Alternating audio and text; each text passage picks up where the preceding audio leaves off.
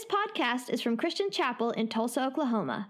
For more information, visit us online at christianchapel.com. Hey, happy Mother's Day to all of our moms, wannabe moms, soon-to-be moms, might one day be moms, used to be moms, whatever category you fall in. We are glad that you are here today and happy to get to celebrate with you. My name is Chris. I'm the pastor here at Christian Chapel, and you're joining us in the middle of a message series that we've called Exchange, Trading Death for Life. And so since Easter, we've been talking about what it looks like to come to God with our brokenness, with our mess, with our disasters, with stuff that we're proud of sometimes, stuff that we're ashamed of other times, and to exchange it for the fullness of life that He offers to us. And each week, we've kind of started with this reminder of when you and I think of exchanges or trades, we normally think of economic transactions, where we are bringing something of value, even if it's somewhat diminished, and we're exchanging it for something of hopefully greater value. But that's not exactly the way that our exchanges with God work. What we are coming to Him with is our brokenness, our hurt, a lot of times just kind of the junk of our life. And He's offering to exchange it with incredible treasures of new life, of hope, of healing, of salvation. And so we're coming purely as recipients. Our only job in this whole process is to surrender. And this morning, what we're going to look at is what it looks like for us to trade our worry for His peace. Now, Mother's Day is a pretty good day for us to talk about worry, I think, because being a mom and worry can often go hand to hand. And not a lot of judgment there, moms, because it is completely understandable. How many of you would admit that when you were growing up, or maybe currently you are growing up, or maybe you are fully grown, and yet you are still a significant source of worry, stress, anxiety, and concern for your mother? Anybody? Okay, so those of us who raised our hands, we told the truth, and the rest of you are liars. Because if your mom has not worried about you at some point in your life, sorry to tell you, she doesn't love you. But, it's bad news on Mother's Day. No, but really, it just is. I mean, moms and worry kind of go hand to hand. And the reason that is because kids, from the moment they are born, are committed to doing things that are bad for them, right? Like, have you seen the things a 1-year-old will put in their mouth? All sorts of things. Like, they'll be walking out and they'll think there's little green candies on the sidewalk walking out front this morning. But you know that's from the Canadian geese, and your child cannot eat those. And so you worry about what happens if they do. You've seen the nutritional choices of a 6-year-old, and you know that left to themselves, they would eat McDonald's, drink pop and candy, and be dead by 14. And so there is some worry that comes with that. You have ridden the roller coaster of emotions and puberty with teenagers, and you are fully aware, moms, of the different worries and concerns that come up there. You have taught them to drive. You have launched them out of the house. You've watched young adults make decisions that maybe you don't agree with, and your big concern is, do I speak up and tell them they're wrong, or do I let them just figure it out on their own? Right? And so worry is just kind of a constant temptation and can feel like a constant companion at times for moms. But it's not just moms who are tempted to worry. I like to think of myself as somebody who doesn't worry much at all until my circumstances change. And suddenly, now I'm being attacked by worry again. A couple weeks ago, I started reading a book about grief, preparing for a message next week, and was reading through it. And the author was talking about how he had lost his wife in a car accident. And lots of good lessons in there, but I started reading that book on a day that my wife left for a conference in Dallas and was going to be gone for 4 days. And so for the next 4 days, as I'm reading through this book, all I'm thinking the whole time is, I really hope Angie makes it back from Dallas. Because she's got to drive 4 hours, and she's not even driving. She's not in control. Some other woman's in control, and I know what Dallas traffic is like, and I know what the Muskogee Turnpike is like, and oh my goodness, if something happened to her, how long would the kids survive on spaghetti and brats and grilled cheese? Like, we just wouldn't make it very, and so you just kind of cycle through these things. You don't have to be married. You don't have to be a spouse to worry. We worry about all sorts of things. We worry about the way we look. We worry about if we are healthy today, if we'll be healthy tomorrow. We worry about our kids. We worry about our parents. We worry about our siblings. We worry about our friends. We worry about our jobs, about our school. We worry about our grades. We worry about our kids' grades. We worry about what happened in our past, what's happening to us right now, what will happen in the future. We worry about our homes, our cars, basically anything and everything we have in our life, might have, did have, or could one day have, we worry about. Right? And so when we come to this idea of exchanging worry for peace, it can be tempting for us to think, well, I just need Jesus to come and at least lessen the amount of worry that I experience in my life. But what we're going to see this morning in Matthew 6 is that he offers us something far more significant than just worry management. He actually offers us a life that can be free of worry and can be defined by his peace and his presence. So Matthew chapter 6 is where we are. If you don't have a Bible, to be here on the screens for you. But it's right in the middle of an extended passage of teaching called the Sermon on the Mount. We're going to pick it up in verse 25 where Jesus says, "Therefore I tell you, do not worry about your life, what you will eat or drink, or about your body, what you will wear. Is not life more than food and the body more than clothes? Look at the birds of the air. They do not sow or reap or store away in barns, and yet your heavenly Father feeds them. Are you not much more valuable than they? Can any one of you, by worrying, add a single hour to your life? And why do you worry about clothes? See how the flowers of the field grow? They do not labor or spin. Yet I tell you that not even Solomon in all his splendor was dressed like one of these.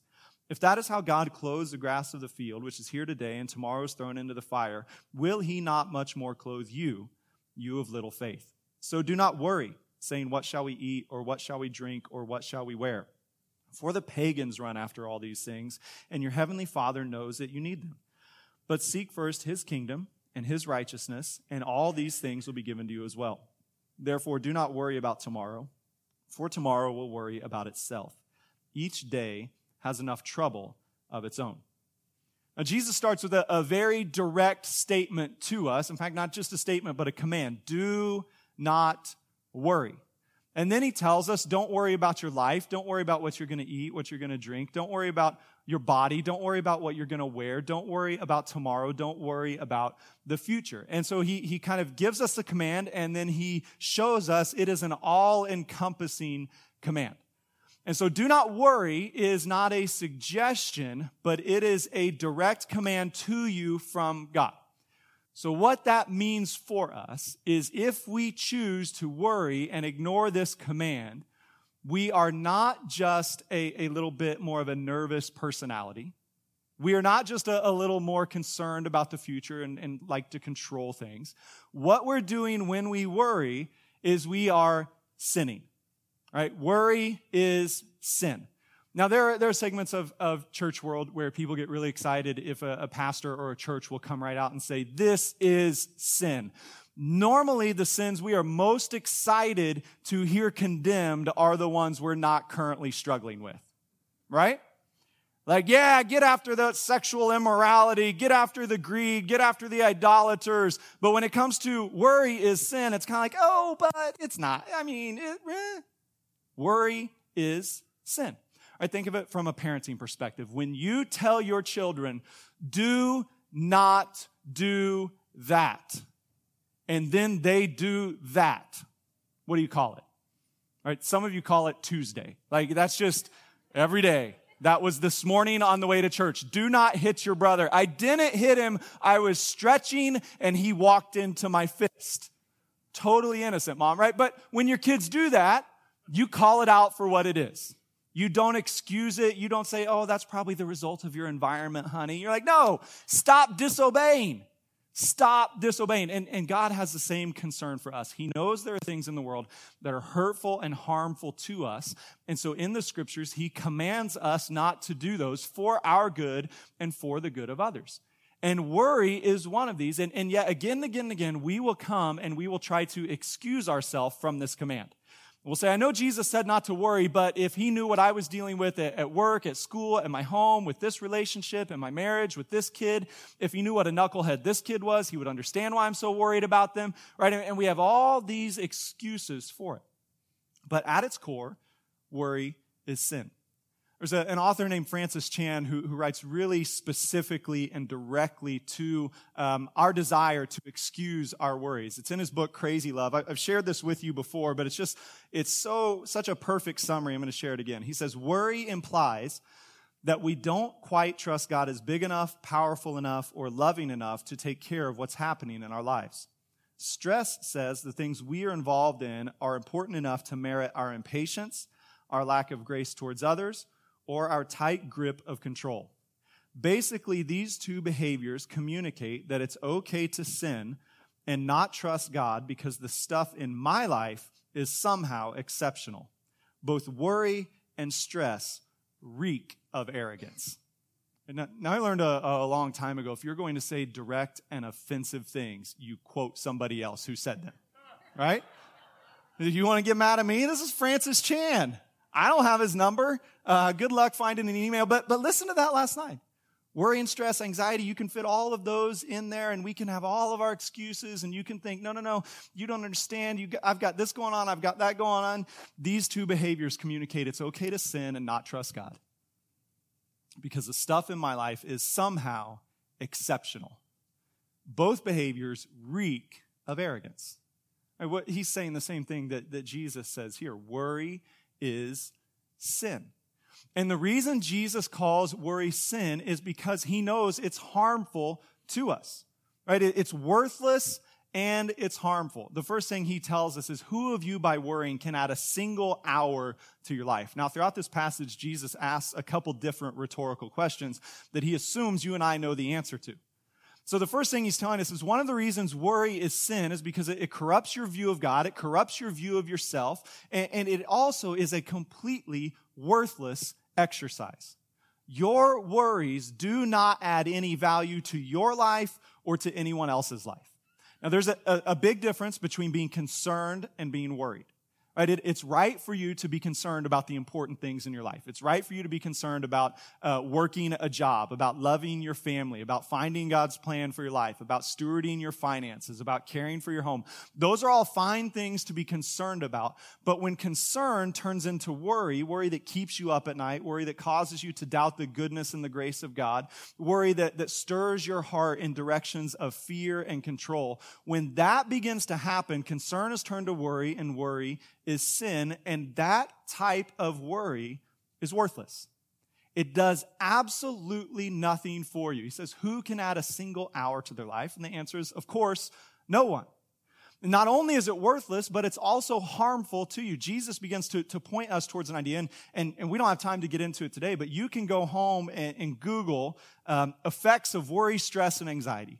And what you're going to find is a body of research over the past 40 or 50 years that shows us again and again and again, lifestyles that are filled with worry, stress, and anxiety shorten the length of our life and diminish the quality of our life. And so what Jesus is trying to teach us is don't worry because it's bad for you and it's going to kill you. Right? And already some of us, so you go home and you read those studies, and what are they going to do? They're going to make you worry more. Like now you're worried that you're a worried person and you're going to die earlier. And if you're worried about worrying and dying earlier, you're going to die even earlier. And if the study says 1 year, you've probably taken 10 years just in the 5 minutes it took you to read that article, because this is how worry works. It snowballs on itself over and over and over again. And Jesus understands you will never be strong enough or disciplined enough to manage your worries. Instead, you have to surrender them, to completely give them up. And the exchange he offers us is an exchange of our worry for his peace. As we kind of work our way through this passage this morning, what we're going to see is there are 3 trades that Jesus offers us, where we come with the sources of our worry, and he replaces them with sources of peace. Now, before we get into that, a little caveat for you. Like many of you, I am a list person. Okay, I love lists. I love checklists. I love listening to preachers and teachers who teach with lists. The temptation for people like us, though, is that we hear a list, here are 3 trades we make, and we think, okay, I'm going to do that this week. You approach it the same way you would a workout or a recipe. If I just do these things, I'm going to get those results. But as we've been talking about all through this series, the first exchange Jesus offers to make with us is an exchange of our death for his life. An exchange of our smallness, our lack of power for his supernatural power, his spirit that lives in us. And so even this morning, as we talk about exchanging worry for peace, we're not talking about you becoming more self-disciplined or a better version of who you currently are. What we're talking about is your complete surrender to the power and presence of Jesus in your life, because he is the only one who can bring perfect and lasting peace to you. right? So with that in mind, let's jump into these three trades that Jesus offers. The first is to trade my power for God's power. He says, look at the birds of the air. They do not sow or reap or store away in barns, and yet your heavenly Father feeds them. Jesus tells us not to worry because he knows that we're tempted by it. And really at the base of many of our worries is a desire for power and a recognition of our lack of control. And as we see, I'm not strong enough to control all of these things. Instead of surrendering and saying, okay, well, God must be then, we decide we're going to try harder to control them. And what you know from your experience, because you've been on both sides of that control in different relationships, is that anytime somebody tries to exercise their control over the uncontrollable, what they wind up doing is suffocating the life out of their relationships and killing their ability to enjoy the good gifts God has given them right now. Because every moment turns into, well, thank God for this spouse, for this marriage, but what if they mess it up? Oh, I can see how they might mess it up, so I'm going to fix that about them. Good luck with that. Right? Or you have the child and you love the child and you're so thankful for it. And then you start seeing all the ways that their life could go wrong. And you make decisions of, I'm going to control these things. I'm not going to. Now, there's a difference between wise parenting and control fueled by worry. And when you start going down that path, what happens is you start choking the life out of every good thing that God brings to you. So what Jesus is telling us is, look, you need to get a bigger picture view of who God is and what God does. And if he can feed the birds of the air, and he can clothe the flowers of the field. He's pointing us to God's massive involvement in all of creation.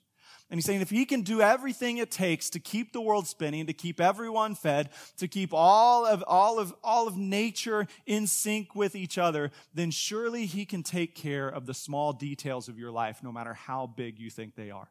And as we get a bigger picture view of God and his power, then we are more okay acknowledging our lack of power. But for as long as you think your future security depends on your power and control, worry will be your constant companion. You'll never get over it. You'll never get by it. Right? Until you come to the point where you understand no matter what tomorrow may bring, God already holds it in his hands. No matter where he leads me, he's going to be there. He's going to be above it. He's going to be below it. He's going to surround it. His power will always be enough. And when we start to embrace that, then the amount of money in our 401k suddenly does not seem like such a massive responsibility that the whole world is going to fall apart if we don't hit the targets. Right? Everything begins to shrink down to its proper perspective. So we want to trade our power for God's power. Right, the second trade that Jesus reminds us of here is we want to trade our insecurity for God's love. For many of us, we understand the idea that God is big, he is powerful, and yet we struggle to think, but would he really do that for me? And again, Jesus answers us with a rhetorical question here. He says, consider the birds of the air, the flowers of the field. God feeds them, God clothes them, he cares for them in every way that they need. And then he says, are you not more valuable than they? Okay, now if we go outside this morning and we have in a line a toddler, a bird, and a flower, and I ask you, rank on a scale from 1 to 3, 1 being most important, 3 being least important, these 3 things.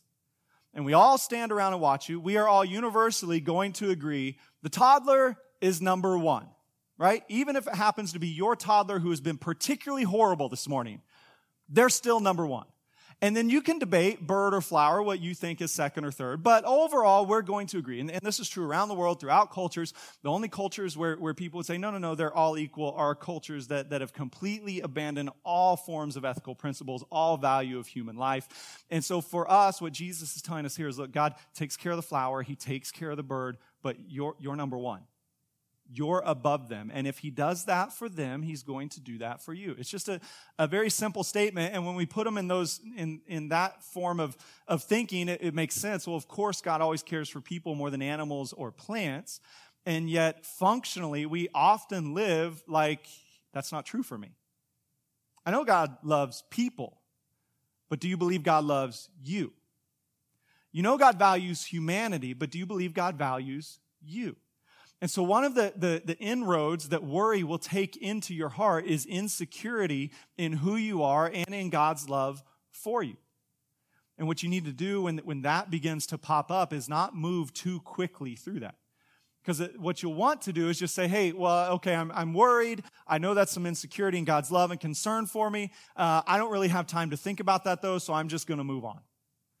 But what I would encourage you to do over the coming weeks is if worry is a constant struggle for you and insecurity in who God is and his love for you is something that comes up again and again, is really to dive deep into why you have those insecurities. Work down to the root of those issues. And as you begin to ask God, why do I have so much trouble accepting your love? Why do I have so much trouble believing that you really do have a plan for everyone, including me? Why do I spend so much of my time trying to earn what you have said has been freely given to me? As you get to the bottom of those insecurities, then God will begin to build your identity back up, rooted in his love from the inside out. Insecurity is fertile soil for worry to grow. When you're not sure who you are or who God is, you live with this constant tension of, is he real? Is he active? Is he involved in my life? So Jesus just reminds us, aren't you more valuable than them? And if God takes care of the birds and he takes care of the flowers, he's going to take care of you, and he's going to take care of your kids. He's going to take care of your parents. He's going to take care of your issues. If he's involved in the minutia of nature, he's going to be involved in the minutia of your life. And so we find hope, we find comfort, we find security. And then just in case we don't get it, Jesus finishes again with a very direct statement reminding us that we are to trade our pagan identity for our place in God's family. Again, listen to this in verse 31. Jesus says, do not worry, saying, what shall we eat, or what shall we drink, or what shall we wear? For the pagans run after all these things, and your heavenly Father knows that you need them. Now, Jesus apparently did not go to the school where they told him, if you were going to say offensive things, you need to quote someone else. Because, I don't know, like there are probably words that your family doesn't say, right? There are names that you don't call each other. Well, pagan would have been one of those words that you did not call a Jewish person. It was highly offensive. It was questioning their place in God's family. It was questioning their place in their family, in their nation, in their community. And what Jesus is saying here is, look, just in case you guys didn't get it when I said do not worry, the people who worry, the people who chase their tails, trying to provide for their needs of each day, for the needs of their body, the needs of their family, these people are called pagans. Those without a relationship with God, those without a knowledge of God. It's a pretty offensive term that Jesus throws out, but he doesn't just throw it out. He attaches it to anyone who continually engages in the sin of worry. And it's kind of an offensive statement, right? Like, I would not want you to come into my office tomorrow and be like, Chris, I like most of what you do, but you're kind of a pagan. Like, that conversation isn't going to go well. But that's exactly what Jesus is doing. He's not using hyperbole here. He's saying, look, the people whose lives are rooted and ruled by worry are pagans. And the reason they're pagans is because they do not know their heavenly Father. Right? The opposite side of that coin is he's telling the crowd there, but you don't have to live that way. You don't need to live that way. That's not who you are. So you don't need to adopt those behaviors because you belong to your heavenly Father. And when you begin to embrace your identity as a son, as a daughter of God, then worry cannot gain as much traction in your life. I think of when you were a kid. If you had good, loving parents and they came to you and said, hey, get in the car, we're going on a trip. Now, most kids do what? They get in the car and they go on the trip. Right? I remember as a kid, my parents doing this each summer. We'd go on a summer vacation, a road trip to see grandma, grandpa, maybe a little vacation for a week or so. And each time they would say, all right, load up, we're going to go. And they would tell us where we were going. At no point in my childhood did I ever say, Dad, let me see the map to make sure you know where you're going. I never asked him, are there toll roads along the way? And if so, do you have enough money? I never asked my mom, how much money do you guys make a year, and have you budgeted appropriately for this trip? I never worried about, are we going to eat along the way, or are you actually taking me out here to starve to death? Right? It was no concern. Like, I knew as a kid, my job is to get in the van, annoy my siblings, and get yelled at until we get there. And I was awesome at that job. Right? I did it to perfection over and over and over again. Same thing with Angie and I with our kids. They never get in the car and say, hey, what hotel are we staying at? Do you think it has bed bugs? Do you think that they clean it well? Have we been in there with a black light? They don't do any of that. Because that's mom and dad's job to worry about that kind of stuff, right? That's our job to take care of all the needs. They just get in and they go for the ride. This is what Jesus is trying to teach us here. You worry because you think you're in control. But when you begin to understand it's your heavenly Father who is driving you through this life, you can rest, knowing that wherever he leads you, he's going to provide for you. Knowing that wherever he calls you, he has a plan for you. Knowing that for whatever ups and downs may come along the way, he's going to handle it. As a kid, I knew if we got a flat tire, it was not on me to get out and jack up the car and fix it. My dad was going to take care of that. Right? I knew if the weather came up, they were going to find a spot for us to stay. I had that level of trust in my parents. My identity as their child changed the way I thought about the circumstances of my life.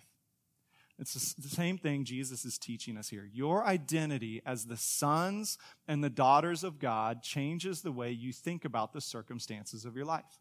When you know he's in control, that's what you come back to over and over and over again every time worry tries to attack. And then the last thing Jesus tells us is kind of this overarching theme of how we defeat worry through his power and his presence. He says in verse 33, seek first his kingdom and his righteousness, and all these things will be given to you as well.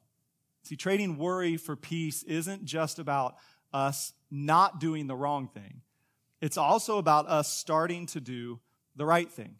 And as we pursue God, as we experience the presence of his Spirit, those function as the antidote for worry in our lives. And it's not enough for us just to sit here this morning and decide, okay, I'm not going to worry anymore. Right? Now you can make that decision, and you can decide through my own self-discipline, I'm going to make a list of everything I'm worried about. Don't do that. You'll get more worried when you look at it, right? But you can decide, I'm going to manage it, I'm going to control it, and you might make it till about 3 or 4 o'clock this afternoon. And then the worry's going to come back again. And what Jesus is teaching us is it's not enough to just stop doing the wrong thing. You have to start doing the right thing. And so do not worry works hand in hand with seek first his kingdom and his righteousness. As you pursue God, you move farther and farther away from the temptations and the ground in which worry grows.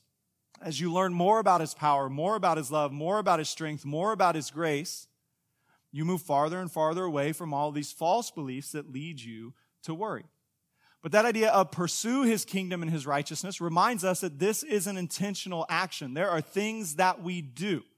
Now, these things are not something we're doing to earn his love or earn his favor, but they are the result of us living for him, living with him, and following the path that he's laid out for us. You can think of it this way. Think of the difference between a person who goes for a run.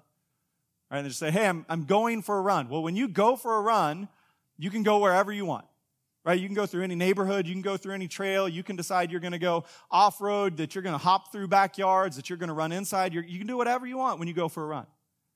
But if you say, I'm going to chase that person, you're going to follow wherever they go. Right? They turn left, you turn left. They turn right, you turn right. They go up, you go up. They go down, you go down. What Jesus tells us here, he doesn't say, just go for a jog and try to learn about God's kingdom and his righteousness. He says, pursue his kingdom and his righteousness. There's this idea of some intentional action on our part. And as you read through the scriptures, there are 3 primary ways we see God's people pursuing him over and over and over again. The first is through the scriptures. When we are tempted to worry, we are tempted to believe lies about who God is, how he works, who we are, and what our job is. When we come back to the scriptures, we are reminded the truth of who God is, what he does, who we are, and how those things intersect in our world. And so the scriptures have to be a significant portion of our life. The problem for many of us is we spend more time listening to news, to media, to other things in our culture that inspire fear, that inspire worry, that inspire doubt, than we do reading the scriptures. So my encouragement to you would be maybe this week, if worry is a constant struggle for you, figure out about how much time you spend each day consuming media. Right? Now that might be news, it might be social media, it might be all sorts of things. Maybe you still take a newspaper. Whatever it is, figure it out. And then figure out the amount of time you're putting in. And over the next, pick a time, 2 weeks. Over the next 2 weeks, make a decision that for 2 weeks, whatever time I spend pursuing all of these sources of information, right? Clicking on all the links of, hey, moms, here's a new way your kid might die this week. Whatever it is, you chase all those things. Figure out how much time you spend. And then decide for the next 2 weeks, you're going to spend double that amount reading the Bible. Now, some of you already are like, that's not happening. Because you know your consumption is in the 10 to 16 hours a day. And if you double that, you've run out of time, right? So what might have to happen is you might have to decrease your consumption before you can double the amount of time that you're spending in it. But I promise you what you will discover is as you decrease, because especially in our culture, fear sells, worry sells, anxiety is just clickbait that we click on over and over and over again. Right? I mean, how many of those Ring doorbell videos have you watched of somebody kicking in a door and you're now convinced that you need to arm your house like Fort Knox? Nobody wants your junk, right? They're not coming. Just because it happened to someone somewhere doesn't mean, like, if somebody broke into my house, half the time they'd feel, I guess somebody already hit it, and they just move on to the next one. Like, just relax a little bit. But as you decrease the amount of stress and anxiety and sources of fear that come in and you increase the truth of God's scripture that you're putting into your heart and your mind, what you will find is you are eliminating the soil in which worry grows. Scripture has to be a part of it, but not just scripture alone, because we're not just reading textbooks, right? We also want to pray so that these scriptures become active in our lives. Every temptation to worry is an invitation to prayer. Everything in your life that you look at and think, I don't know how I'm going to control that. I don't know what I'm going to do over here. God, what happens if this happens? Every single one of those moments can be redeemed and can become a holy invitation from God. So why don't you just submit that to me? Why don't you pray about that? Why don't you surrender that? And as you begin to do that, you're reminded over and over and over again, God is big enough, God is strong enough, and He's going to take care of it. So we want to commit ourselves to Scripture. We want to commit ourselves to prayer. And last thing is we want to commit ourselves to community. In a community of faith that is defined by authentic relationships and honest conversations, what you're going to find is you're not the first one to worry, you're not the last one to worry, but God will lead you through it. As you start to tell your stories of these are the places where I'm tempted, these are the things that the enemy is saying to me, these are the ways that I'm tempted to be distracted, to worry, to control, to seek my own power, what you'll hear from other people again and again and again is, me too. I've been there, I've done that. And often what you'll begin to hear is, I was there and God led me out of it.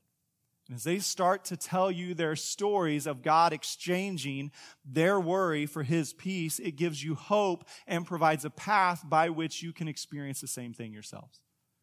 As we've kind of worked through these messages, we've done our best to share a story with you of someone from our community each week.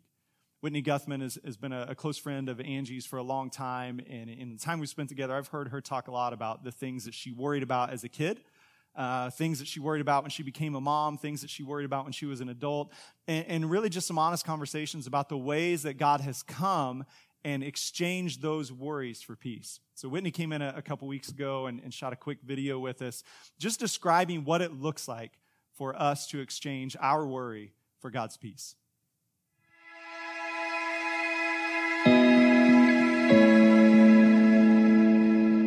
The moment I was born, I had a lot of worries. As a kid, you should be able to just play and not care about anything. And I cared about everything. And I wanted everything about me to be perfect. And I wanted the situations around me to be perfect. Being so fearful and worried at night. And my sweet mom would say, honey, just go to bed. Like, things will look better in the morning. And she would pray for me and tuck me in. And nighttime was just always a time I felt very anxious as a kid. As a teenager, I worried about my clothes. I worried about my image. I worried about my friendships. I worried about my schoolwork. I wanted to make straight A's. I was very determined to be an excellent student and excellent at everything I did. I remember many times finding myself standing in front of the mirror crying because the image that I saw was not what I wanted it to be. It wasn't as perfect as I had imagined it should be. I remember so many conversations with my parents, tearful conversations of being anxious or worried about a situation. when I became a mom, I had very unrealistic expectations. I was planning on being the perfect mom, having the perfect children, and I had wanted to be a mom since I was a little bitty. I mean, I played dolls my whole life, and the goal was to be a mother. And my first year of being a mom was one of the hardest years of my life. I figured out that I was not fully equipped for this job. It was harder than what I could do or knew how to do, and this baby couldn't tell me what she needed. I've been on a path to be a mom since I was 2. It was a much harder job than I anticipated. I wanted to control everything about their world and everything about them, if I'm going to be real honest with you. And what that creates is not a very nice home life and a pretty mean, uptight mom. So what it looked like was a lot of yelling and a lot of getting in their face, like, why would you say something like that? How dare you act like that? Because it's messing up, this perfect image I'm working on. And it was so unloving and so unkind. And it was hurting my relationship with my children. I really prayed a lot about it. And I remember one time in particular, my daughter was getting older, and we were just kind of going head to head about things. And God said, I just want you to hug her. Tell her you're on her team. It's going to just diffuse the situation. And where I was coming at her, ready to fix her, God's like, let me fix her. Just put your arms around her. Tell her you're on her team. And that brought such peace to my home. I started doing that kind of with all of my children in their moment of their anxiety and their worry and their frustration, saying, come here. It's okay. Because that's what I had found that my Father God did for me over and over again. Hey, Whitney, you're worried. You're anxious. Come here. Come here. Spend time with me. Seek me. Pray. Turn on worship music. And then the fears started to leave. He didn't scold me. He didn't tell me, you could be better at that. He just said, come here. And that was really life-changing for our home. It's brought a lot of peace to my relationships with my children. I can't change them, but they can seek the Lord. I grew up in a house with parents who love the Lord. And the answer to all of my worries and my fears and my questions was Jesus. And I am eternally grateful to my parents. My mom, every time I would come to her, she would meet me at the mirror while I was crying or disappointed, and she would pray for me. And I would come downstairs in the morning, and my dad would be reading the Word. And they just set this example of a lifestyle that comes to Jesus first. So I may have been born a worrier, but actually God had called me to pray. And so I find myself, that's what I do. I have lots of worries. So if you have lots of worries, that's what you're called to do, is pray. And then he does. He fills your heart with peace. He answers your questions. He brings you ideas for the problems that you do have. I would say if you find yourself worrying all the time, that is not what you're supposed to end up doing. God says that we can come to him and trade our worries, and he gives us peace. And so I would say you're just called to pray. You take all of those worries to him, and he will answer you every time. He may say, wait. He may say, not now. He may say, repent. But in that moment, he will meet you, and he will lift your anxiety, and he will carry the weight for you. And then you can walk in peace and joy. I've found so much peace and joy in my life as I have submitted my worries daily to the Lord. I'm Whitney Guthman. I traded worry for peace.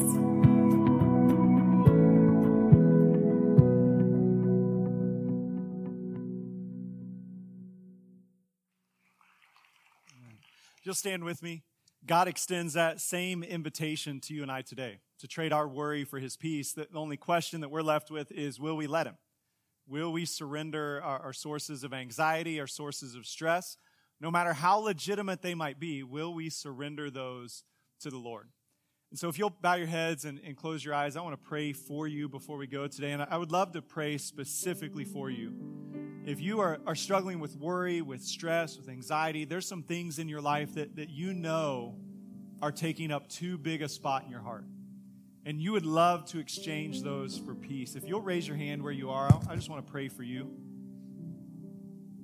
Thank you. God, you see each one of us. You know the details of our life. You know the problems and the challenges that we're facing. And first of all, Lord, we come to you this morning and we repent of our worry. We ask that you would forgive us for our lack of faith in you. Forgive us for justifying our sin. Forgive us for excusing our worry. We thank you, Lord, that as we seek your forgiveness, you pour it out abundantly on us.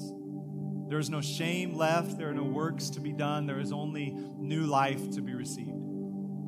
So, Lord, I pray this morning as we release our worries, as we release our stress and our anxiety to you, that you would replace it with your peace.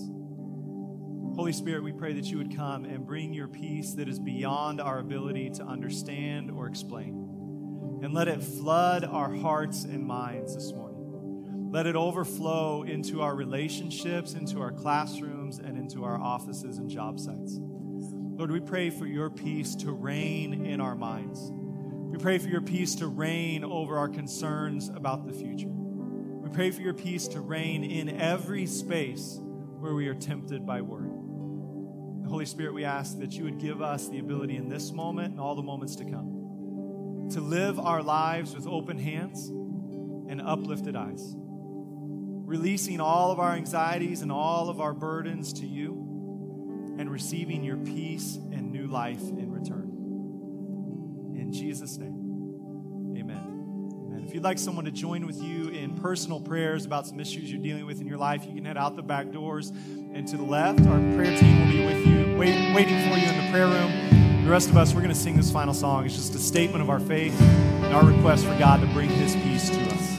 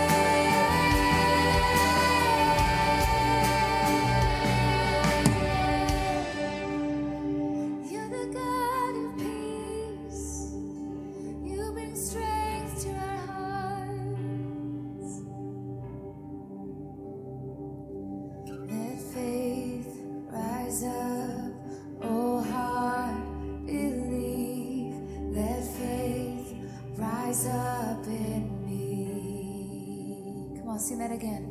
Let faith rise up, oh heart, believe. Let faith rise up in me. Lift your voice and sing. Let faith rise up, oh heart, believe. Let faith rise up in me. Let faith rise up, oh heart, believe. Let faith rise up in me.